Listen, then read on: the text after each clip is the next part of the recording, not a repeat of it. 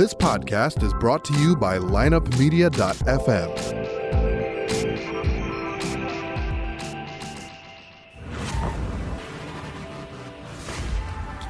You know, it's been said that success comes to those who wait. Belief started in the fourth grade. I believe that it's earned with the right attitude. And I had this nagging feeling. A great belief system. I was capable of so much more. And action every single day. In all the pursuits that we have in our lives, I think there's an element of suffering. When you mix that in with faith, courage, discipline, and most importantly, a vision. Never give up on yourself. That's when greatness happens. The Circuit of Success with Brett Gilliland. Welcome to the Circuit of Success. I'm your host, Brett Gilliland, and today I am in the Abraham Lincoln Presidential Museum, and I'm sitting with former Governor Jim Edgar. Governor Edgar. How you doing? I'm doing fine. Good. Well, I am absolutely honored that you're sitting here with me. Though I know a Mattoon kid would be with a Charleston kid, and he's the former governor of the great state of Illinois, so I'm looking forward to spending time with you today. So maybe for our listeners that maybe don't know who Governor Jim Edgar is, could you what's made you the man you are today? I know that's a big question, but I grew up in Coles County like you did. That's right. And it really, I always said it was a great opportunity to grow up in Charleston, which has a state university, but it's a small town. I had a lot of relatives out in the farmland, and we'd spend a lot of time out there, and it was just a great environment, small town, but a university that brought that intellectual opportunity to grow up in. And, I'm sure we know people make it from Cook County, Chicago area, or the St. Louis area, but I always thought that growing up where I did was a great opportunity, and it prepared me for a lot of things that came along in life. Yeah. So what, obviously, as you became the 38th governor of the state of Illinois, but what got you into politics? I mean, what was it about politics that made you want to go do that stuff? Well, I came out of a very non-political family. I was in first grade. It was 1952, a long time ago. And the presidential election was that year between Dwight Eisenhower, the Army general, and Adlai Stevenson, who happened to be governor of Illinois. Now, I didn't have a clue what a governor was and didn't know he was governor of Illinois, but I knew what an Army general was. And in 1952, at my first grade, it was during the noon hours, there were some of the upperclassmen came to me, the third graders, and said, we're going to have an election here at school on the presidential race. Get your fellow classmates to say Eisenhower. And I was all for Eisenhower. He's the Army general. Right. And so I got all the kids to say Eisenhower, and Eisenhower won the school election. I was so excited. I ran home and told my parents I helped Eisenhower win at school, and that's when I found out they were Democrats, nominal Democrats, right. But they weren't strong. But so I became the Republican in the family, and a year later I got elected to my first office, Red Cross representative, and I got elected mainly because there was a vacancy. There had been somebody else elected, and he moved out of town, and there was a boy and a girl, and the girl happened to be my girlfriend. So everybody said, well, Mary's already there, and that's her boyfriend, so we'll just elect Jim to go with. So I always said my first election was on the coattail of women. And the Red Cross representative, we bought a bunch, went downtown with the teacher and bought a bunch of stuff to put into packages to send overseas. And after we got done, the teacher bought us both an ice cream cone. And I thought, well, this politics is all right. Yeah. This isn't a bad deal. But I have to say, later on, I always ran for class office and stuff like that. But later on, I decided I wanted to go into politics. And part of the reason, this was in the 50s, and Eisenhower was president, who was held in high esteem, and it was a very honorable profession. And we had the Cold War. I remember the Hungarian Revolution. I was just 12 years old, but 10 years old. I used to run home and watch that on the news and things. But what I realized early on is that elected officials make important decisions. Mm-hmm. And we had things like the atomic bomb. Well, I don't want somebody that's not qualified to make that decision. Right. I want the best possible people. And I thought, well, I think I want to be one of those people making those tough decisions because they have huge ramification on all our lives. So early on, I really wanted to be in politics. I have to also say it was fun to get the ice cream cone. It was fun to have your picture in the school newspaper, and we all have healthy egos. Yeah. But I also thought that, you could do some important things. And so that kind of always was what motivated me early on to be involved in school politics, and then I got involved in local politics, helping candidates run, and wanted to run myself someday. It's definitely a different world now, right? I mean, the politics are different today with social media, and we were talking before we started recording 24-hour news and all that stuff. But what was the hardest part when you were governor? What's the hardest part about being in politics? Well, people who knew me, I was not known as an extrovert. I mean, I had a speech impediment. I was rather shy, though, I got along with kids. I mean, I ran with the A group, I think. But people just never thought of me. People first meet me, when I was in politics, they were just kind of surprised. In fact, the first time I ran, the only race I ever lost was the first time I ran, and I had a hesitation to go shake hands with people. I thought I was imposing myself. And, wow. So, I had to lose to kind of learn. And all I said was the best thing that ever happened to me. But that initial just realizing running for office is more than just caring about issues. You gotta meet people. You've got to project yourself to people. You got to like people. Yep. And also know that some people will tell you what you want to hear, yep. and you've got to sort through that. And you don't always win. It was tough to lose that first race. But like I said, that was probably the best thing that ever happened to me politically, because you realize you can lose, and two, you never want to lose again. That's right. And so you work really hard. But a lot of people get into politics by accident or later in life. I think from second grade on, I knew I wanted to be in this. And my mother used to worry that she had dropped me as a baby because she couldn't figure out why I wanted to do this. Because, again, I came out of a family that they were not into politics. They didn't view politics as necessarily a noble profession. Yeah. Now, after I got elected governor, she finally told one of my friends she thought maybe I did all right. But up to then, she wasn't sure. I think he's going to be okay now. Yeah. So I think too, when you were talking, and I'm fascinated by it. I love the fact that you just kind of knew, but you had to work, and you got to put an election team together, and you got to get elected. But I think part of it too is casting that vision, right? Because people have to buy into the leader. I hate the word vision. I have to tell you, I think you've got to project that you're sincere, that you know what you're doing, and you're going to try to do the right thing. Maybe not always the popular thing, but the right thing. And you've got to demonstrate that to people. It's not so much you have 5 things you're going to get accomplished, because many times when I'd run for office, particularly like when I ran for governor, things we talked about in the campaign, they disappeared after the election. We had other crises to deal. Yeah. When I ran for governor in 1990, we didn't talk about natural disasters, but as governor 2 years later, Illinois had the greatest natural disaster it ever had, the Great Flood of 93. That's right. And as governor, it's not the president, it's the governor is in charge of dealing with a natural disaster in a state. And, I had to deal with that. So sometimes it's hard for people to know for sure, based off campaign rhetoric, how a person might actually conduct themselves once they're elected. But I think if they try to get a sense of their character, of their personality, of their history, that's probably a pretty good indicator of how they might perform in the future, as opposed to, some press release somebody wrote for them or some speech they make. Yeah. So I always, people always said, you first got elected, I first became governor. They said, well, what's your vision? I said, my vision is trying to keep us from drowning. State was bankrupt, something not unique to Illinois. Right. I had a Democratic legislature that didn't really like the fact this downstate Republican was governor. Yep.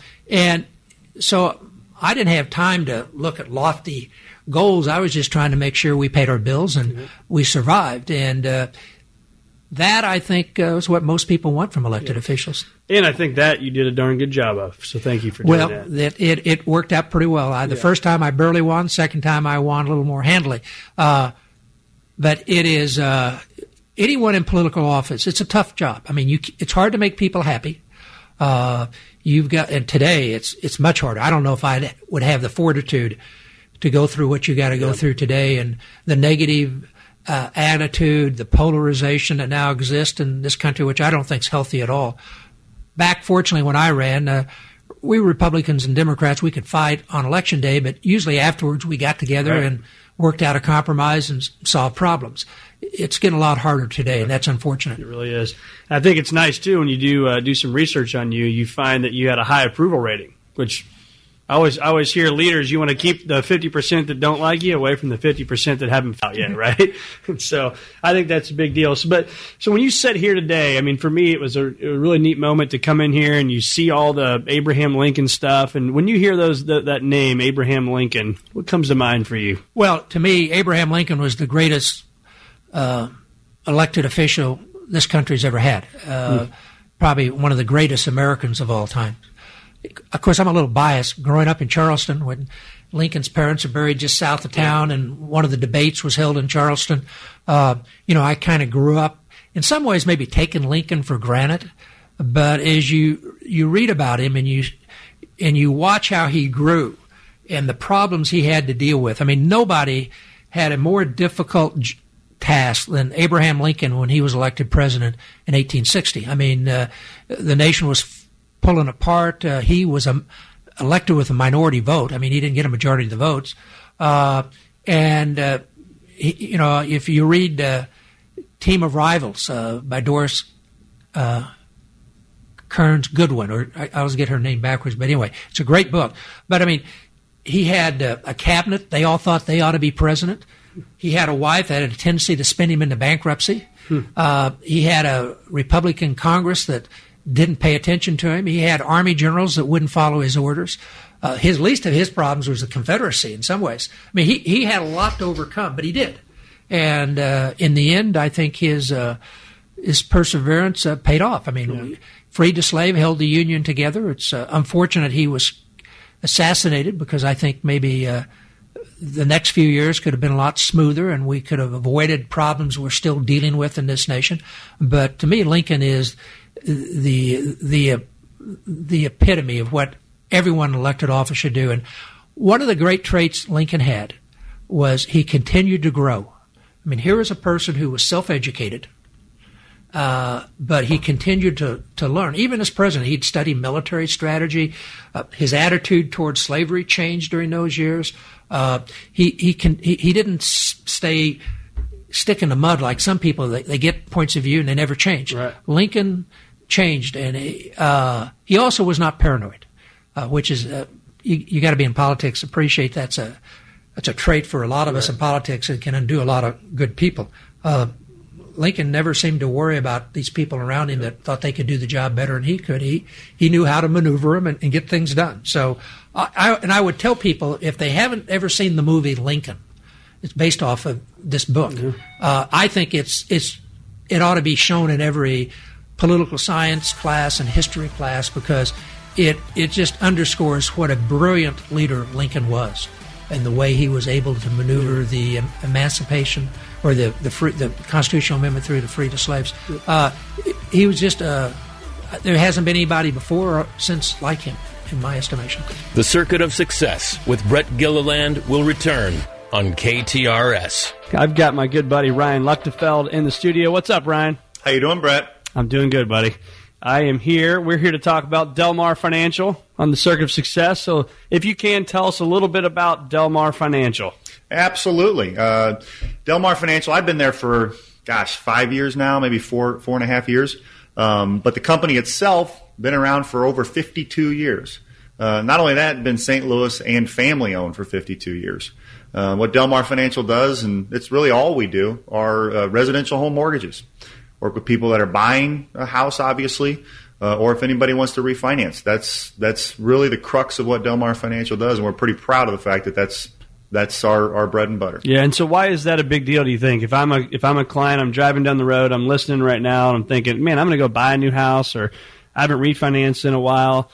Why is it a big deal to be with a mortgage company? Yeah, absolutely. I mean, mortgage companies in a way are still small businesses, or they can be. And it's unusual in the fact that we can be a small business but have all of the advantages of a big business. We get the same rates that a big business would get. When I say big business, I really mean your big banks, your Wells Fargos, your U.S. banks of the world. We get the same rates they do. Our fees are exactly the same, if not lower than what theirs are, but we're a small business, and therefore you get all the advantages that come along with being a small business. You get the service. You get the fact that we can close a loan extremely quickly because we have all of our own underwriting. We have all of our own processing. We close loans in Del Mar Financial's names. So it's, you hate to use the cliche, but it's true in this case. It's the best of both worlds. So when I'm looking, again, I'm driving down the road, I'm thinking about this house I'm getting ready to buy, I'm making an offer this weekend. I'm not really, but let's say I am. What's that process like? I pick up the phone, I call Ryan Luchtefeld. What's next? Well, first of all, if you were buying, I'm a little offended because I haven't heard from you okay. for a pre-approval letter. Right. But yes, speaking of, the pre-approval letter would be the process that you need to start as soon in the home buying process as you can. Because that pre-approval letter is something that, the real estate agent on your side, meaning the buyer's agent, is going to want, and definitely the real estate agent on the other side, meaning the seller's agent, is going to want. Because the seller's going to want to see it. They're going to want to make sure that this person that they're negotiating with is serious and can get a loan to buy your house. Right. So definitely you want to start with that pre-approval process. I'm of the belief you get that pre-approval as early in the process, as I said, as you can. Reason for that is sometimes one of the things we do, one of the major things that we do when we do the pre-approval is we run your credit. And a lot of people think, and most of the time, let's face it, they're right, that they know what their credit is. However, we do have examples of somebody who comes to us, tells us, my credit's great, no issues. We run their credit, and there is something hanging out there that's bringing their credit scores down, whether it's an old medical bill or whether it's a credit card that they have a balance that's too high on. And if we have a month to help bring those credit scores up, that might not be enough time. But if we have 2, 3, 4 months to help them bring those credit scores up, we can bring them from maybe a 690 credit score up to a 740 credit score. And that 740 credit score will get them the best rates that they can possibly. So that's what I was going to ask. So that the big deal of that is, maybe you're paying off some credit card debt, you're doing whatever it needs to be done, but that's going to help you get a better rate? Yeah, absolutely, absolutely. Which therefore is going to save you more money every month. Correct. For most loans out there, what you see are 20-point, what's the word I'm looking for? Terms, if you will. So somebody who's between 700 and 720 is going to get a good rate, but not the same rate as that person that's between 720 and 740. And the top tier that we have is 740 and above. So our goal always is to get that person to be 740 and above, because that's where they're going to see the best rates they can. Right. So now I'm calling Ryan Luchtefeld, but who the heck is Ryan Luchtefeld?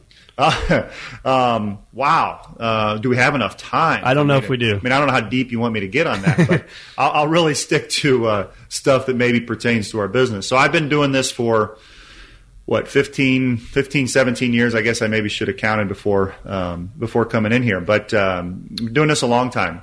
Grown up in Southern Illinois. Went to school in St. Louis, and now I live in Southern Illinois, in O'Fallon, Illinois. Pretty proud of all of that. Pretty proud to be very local. And started in this business, like I said, probably 17 years ago. I've been with 2 companies. Like I said, I came to Del Mar in 2013.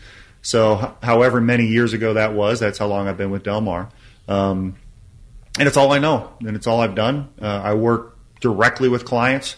I'm not the guy who is doing this on the radio and then I'm going to give you to somebody else. I'm going to be the one that talks to you. I'm going to be the one that talks to you about your rate. I'm going to be the one that helps you bring your credit scores up if that's what needs to be done. Which I think is a big deal because, like most businesses, you want to have a relationship. I want to look the guy in the eye that I've been talking to, and I think that's a big deal. So one thing you didn't mention is you are, I think that's important in the greater St. Louis area, you are a Billiken.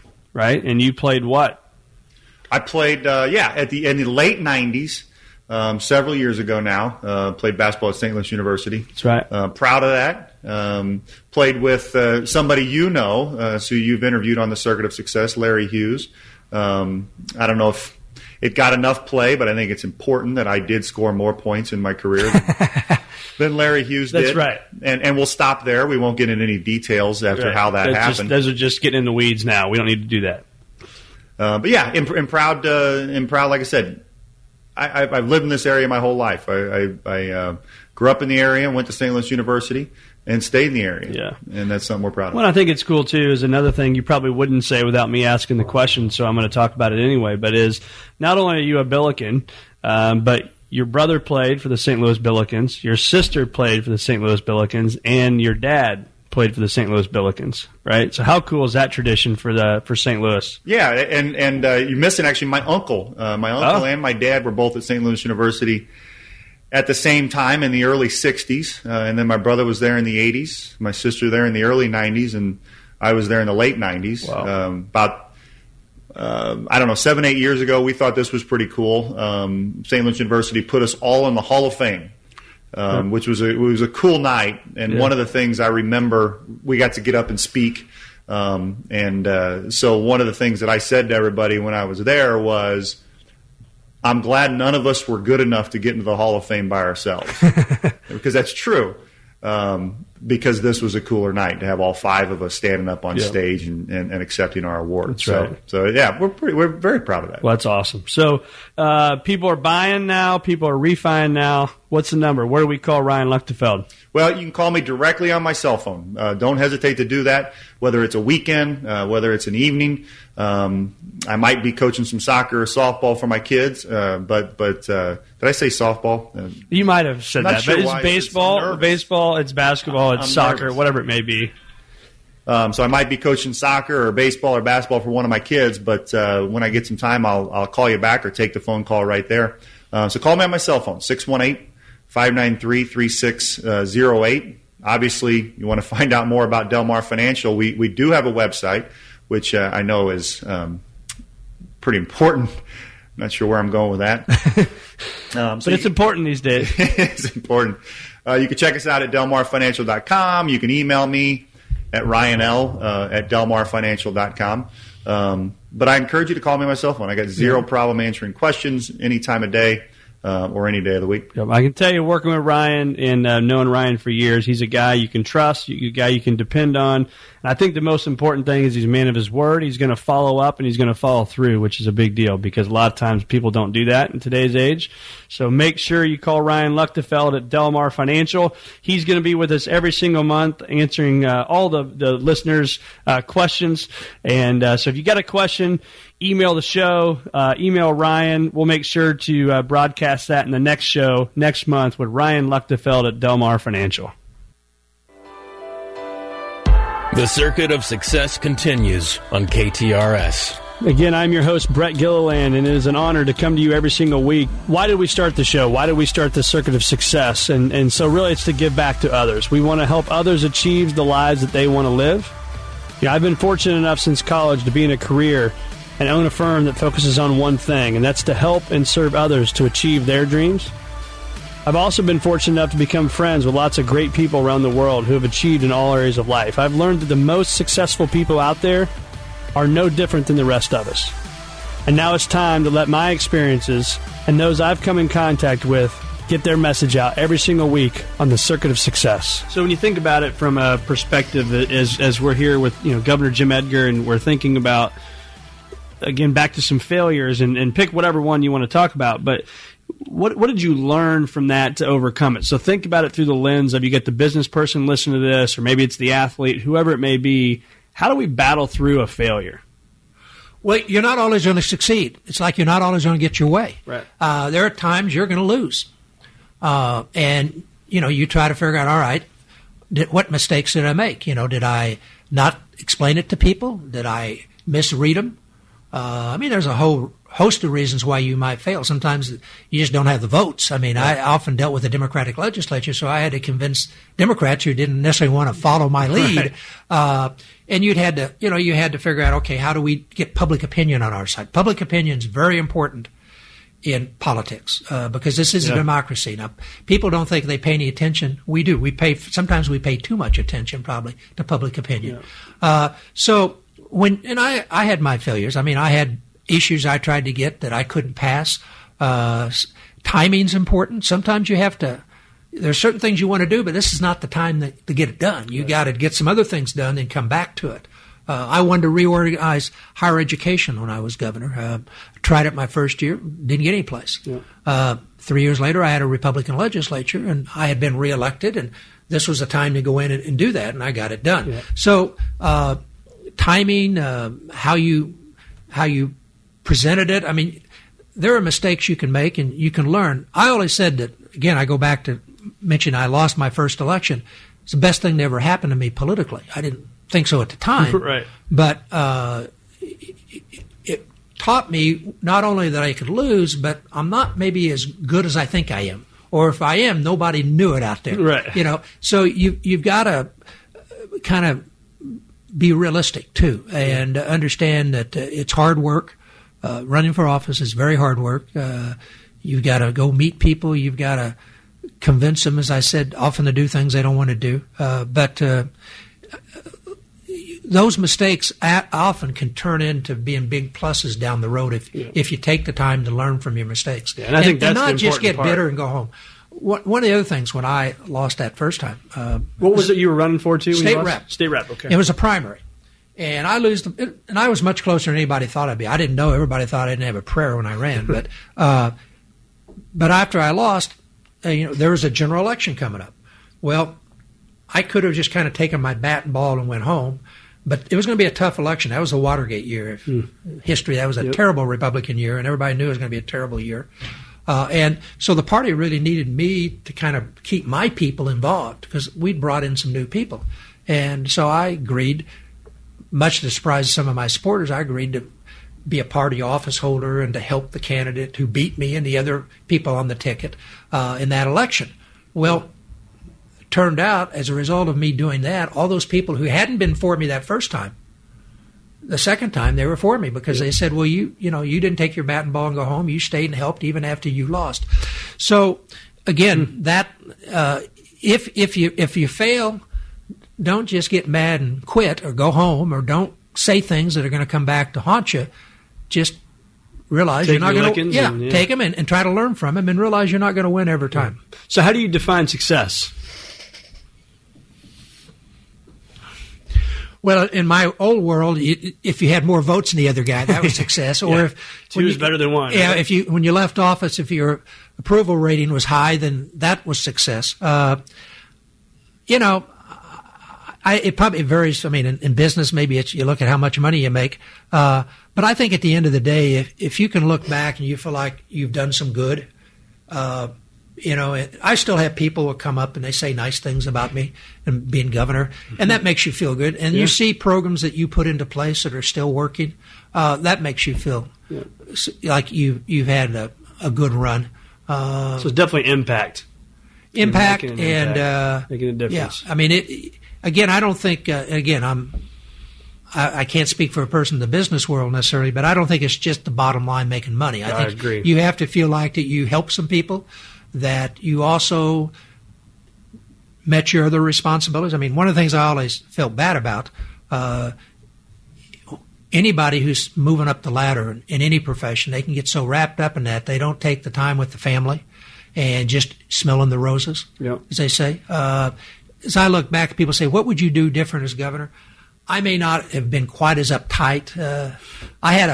There was a Senate leader when I was first governor, and we had fought for months over the budget, which to me was the most important issue, and because we had this huge, at that time, the biggest deficit the state had ever faced, and I was trying to get us out of that, and told them we weren't going to spend any money we didn't take in, and so we fought, and finally, after several extra weeks, we finally resolved it, and we got everything ready for him to vote on, and somebody, my staff came in and said, we over-appropriated $10 million, and this was out of a $30 billion budget. And these are based off revenue estimates, which are estimates. So, and I said, well, we're going to have to redo the budget. And this is after we worked this. So I called up this Senate leader who is an old-timer, good guy. He's a Democrat, but he was a really good guy. I said, Phil, the budget's off $10 million. We're going to have to redo this. And, of course, the bills have been drafted. The members have been waiting. Everybody's getting ready to vote and go home. And I remember he said, Governor, chill out. Probably the best advice I ever got as governor was chill out. I have to admit, it took me 4 years. I had to go through quadruple bypass surgery on my heart. But the second 4 years, I probably chilled out a little bit. I wish I'd have chilled out a little more in the first 4 years. I think that enjoying the journey, right? That is part of it. We talked about that a lot. You know, as I told you, I got 4 boys, and you get caught up in work and different things. And it's like you got to take a deep breath. You got to chill out. Yeah, and enjoy. And you got to remember, you get so wrapped up in whatever your job is that you think that's all that matters, and you got to be careful of that because a lot of other things matter a lot more. Health, family, because. You know, I might be up one day in politics, the next day I'd be down. Well, the next day I might be up. So every day really is not going to be life or death like I used to think it was. I mean, my wife would tell you it was not easy. I mean, it was tough on the family when you've got somebody in the family that's in politics because they read the same articles. They read it, and they also don't get the glory you get. I mean, part of it is, people are attacking you, but also people are cheering for you and saying nice things to you. But if you're family, sometimes you're shunted off to the side. Barbara Bush had a great line about that when her husband was running for president the first time. She said she really got tired of the press saying to the camp, would the woman in the blue dress get out of the way? Because she'd always wear blue. Now, by the end of his presidency, most of the time they wanted to take her picture because Barbara Bush became this icon as far as. But it's tough on a family. And you've got to remember that, whatever your profession is, that it's not, you're getting the glory, but they're paying the price. Yeah. So obviously you worked tons of hours, probably, all day, all night sometimes, a lot of times. But what did you do to stay in the game from were you taking care of yourself? Was it, because I think that's a lot of times, guys my age, we talk and you're busy and you're running kids and you're doing this and you're doing that. But how do you take care of yourself? Did you have a morning routine, all that kind of stuff? Well, I did in the beginning. I mean, I was. Hence the heart surgery. That campaign went for a year and a half, and that was the hardest thing I ever went through in my life. And I come in as governor and find out we're broke, and I've got a legislature that, is trying to make my life miserable. I mean, the speaker wouldn't talk to me for 4 months. We got to be decent friends, but start out it was tough. And I didn't really do anything except just worry a lot. Then I had heart issues. My second year I had. Then my fourth year I had, when I was running for re-election, I had to have heart surgery. After that I got on a exercise routine. In fact, actually after the first time I had the heart problem, I got on an exercise routine and tried to watch my diet. And but I'm someone who takes things very seriously and stressed out over. I mean, I used to find a parking spot I can stress out over. It doesn't take much to get me uptight, and I think that had a lot to do with the heart. So my diet and my exercise, it helped, but it probably didn't completely eliminate those challenges. I think you also have to have a hobby, something else. Jim Thompson, my predecessor, he loved antique. I worked for him. I used to get mad because I couldn't find him. He'd be out antiquing. Well, after I became governor, I understood you needed something to get away. I played tennis, but then after the heart thing, they said that wasn't aerobic enough, and I like to hike and things. But I love horse racing.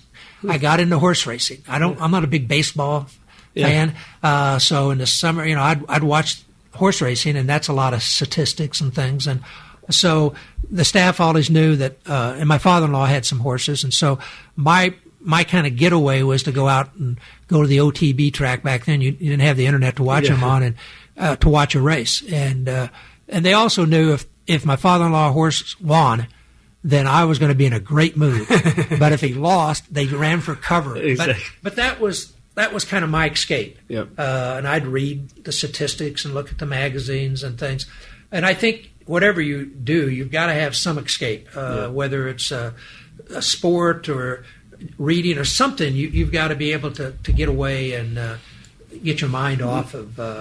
Now, the other thing, particularly the first 4 years I was governor, my kids my 10 years as Secretary of State, my last part of that, and my first 4 years as governor, my kids were in high school playing sports. And fortunately, my kids were a lot better athlete than their father was. And I didn't miss any of my son's football games or basketball games. I mean, of course, I was Secretary of State then, and I could set my schedule. And the first thing we did was put the games on, and then everything worked after that. Yeah. My daughter, she played tennis. She came a little later. I did have to miss one of her tennis games because I had to do debate with my Democratic opponent during the campaign for Governor Nate. Said, you really got to go to this You kind of debate. got to show up to that one. But I still made more of her tennis matches than any other father. Now, I was fortunate. I controlled my schedule to a great extent. And as governor, I tried to control my schedule. So if there was something like that, then the kids are going to do something.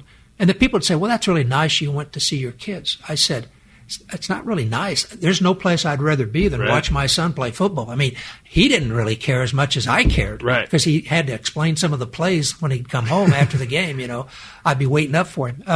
Or a daughter who played tennis. I mean, I would question some of her backhand shots or whatever, but watching the kids was just, and it was such a change. It was fun. I mean, it was just, that was just kind of, so again, I just think it's very important you have something other than just your career, so I can kind of help your batteries get recharged a little bit. Good. So I always talk about leaders can't hide, right? And especially when you're a governor, I mean, you can't hide. And so on the days that you rather would have just stayed in bed in the fetal position, how did you battle through that to get up and go face it? Well, I always tell young people when I'm talking to them, if you're going to go into politics, first of all, know that everything you do could be on the front page of the Chicago Tribune or on the evening TV.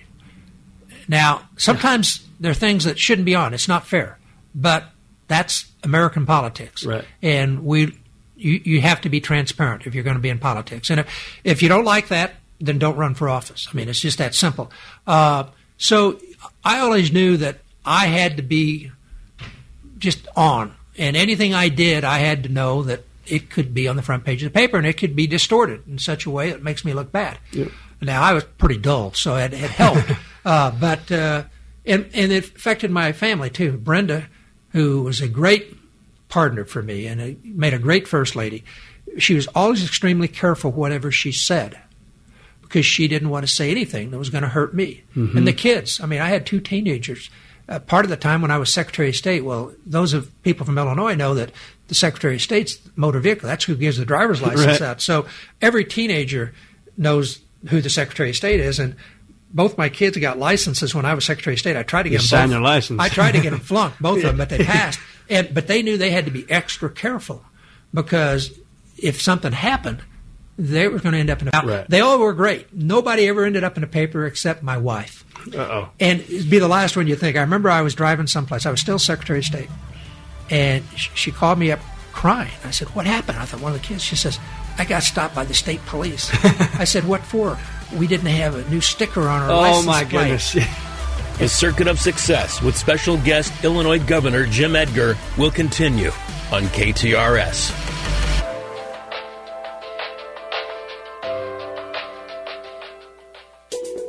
The opinions you hear on KTRS are those of the host, callers, and guests, and are not necessarily those of this station, its management, or owners. If you have comments or suggestions, contact us at ktrs.com. Thanks for listening. The Circuit of Success with special guest Illinois Governor Jim Edgar returns on KTRS. Last few questions here. I give Governor Edgar $10 million. You can't invest it. You can't give it to charity. We're not going to let you buy a horse either. We're not going to let you buy a horse either. But what's Governor Edgar doing with $10 million today? Well, $1 million at least would have to go to the church or charity. Maybe I'll figure out a charity, not just straight to the church, but a charity. $9 million. I think I've taken care of my grandkids' education. So I don't know whether I'd set aside some for my great-grandkids because they should be coming along here pretty soon and doing that. We've got too many houses. We've got 3 places, so Brenda says we have too many houses as it is. I'd probably try to talk Brenda and let's go around the world on a cruise. Nice. I'm not sure what we do about the dogs, though, because I can't leave them. Well, you can leave $100,000 for the dogs. Somebody take care of the dogs, right? If I had $9 million left, I could probably lease a yacht. Maybe. Yeah, there you go. Somebody drive you around. Yeah, I don't know. It'd be a nice, I guess, problem to have. Yeah. When I'm saying this, I'd have to give how much to the government? Yeah, that's true. Yeah, that's true. 30 million. Yeah. 30 million. No, give me 10 million. Give 3 million. Yeah. Great history books about Lincoln as president. I think it's. And if you offer in the Lincoln a fiction book about Lincoln, that's kind of the same period. but makes him very human, was Gore Vidal's Lincoln. Historians don't like it because Gore Vidal wasn't a historian. They use it, but it is, you read that, Lincoln really comes out alive as a real person. And, but Team of Rivals is, I think, a great history book. And I'm a big history reader. Another book that I thought was one of the great reads was called Rising Tide.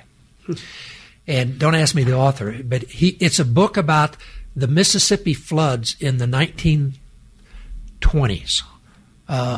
Along the southern part of the country, from Memphis south to New Orleans. And it's just a good read, but it's a fascinating thing about how that made Herbert Hoover president, and it made Huey Long governor of Louisiana. I mean, it's just amazing how something like that most of us don't even know about. Right. And but it's a good read. There's some books that are interesting, but they're kind of dull. Right. This is a good read. But the Team of Rivals, I think, is a good read. Another one last thing on it, an Illinoisan, he was here for a while at least, Grant. Grant's kind of, I think he doesn't get his credit. He gets his credit for an Army general, and I think he maybe doesn't get as much as he should because he was much better than Lee, actually. He won. And I think Trump would agree with that because he won. But a book by a gentleman named White. There's a new one out by the guy that did Hamilton, and it's twice as long, but this was written by White, a guy named White. It's about 3 years old, and it's just an excellent book on Grant, and it's a good read. In fact, he gave a lecture here. We're at the Lincoln Presidential Library, and a couple of years ago he came and did a lecture. And he went to the Princeton Theological School, so he's one of these rare writers. He can write good and talk good. I mean, good combo.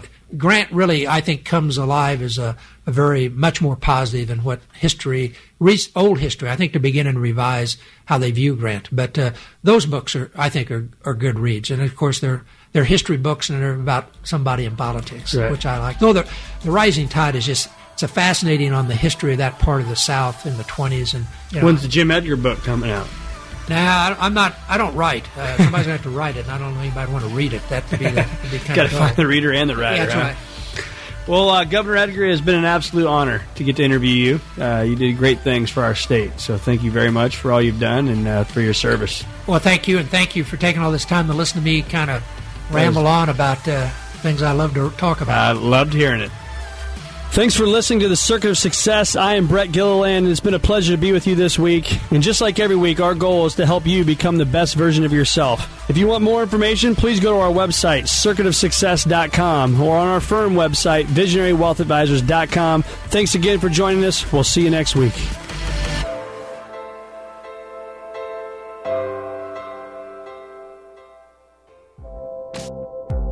This podcast was a presentation of lineupmedia.fm.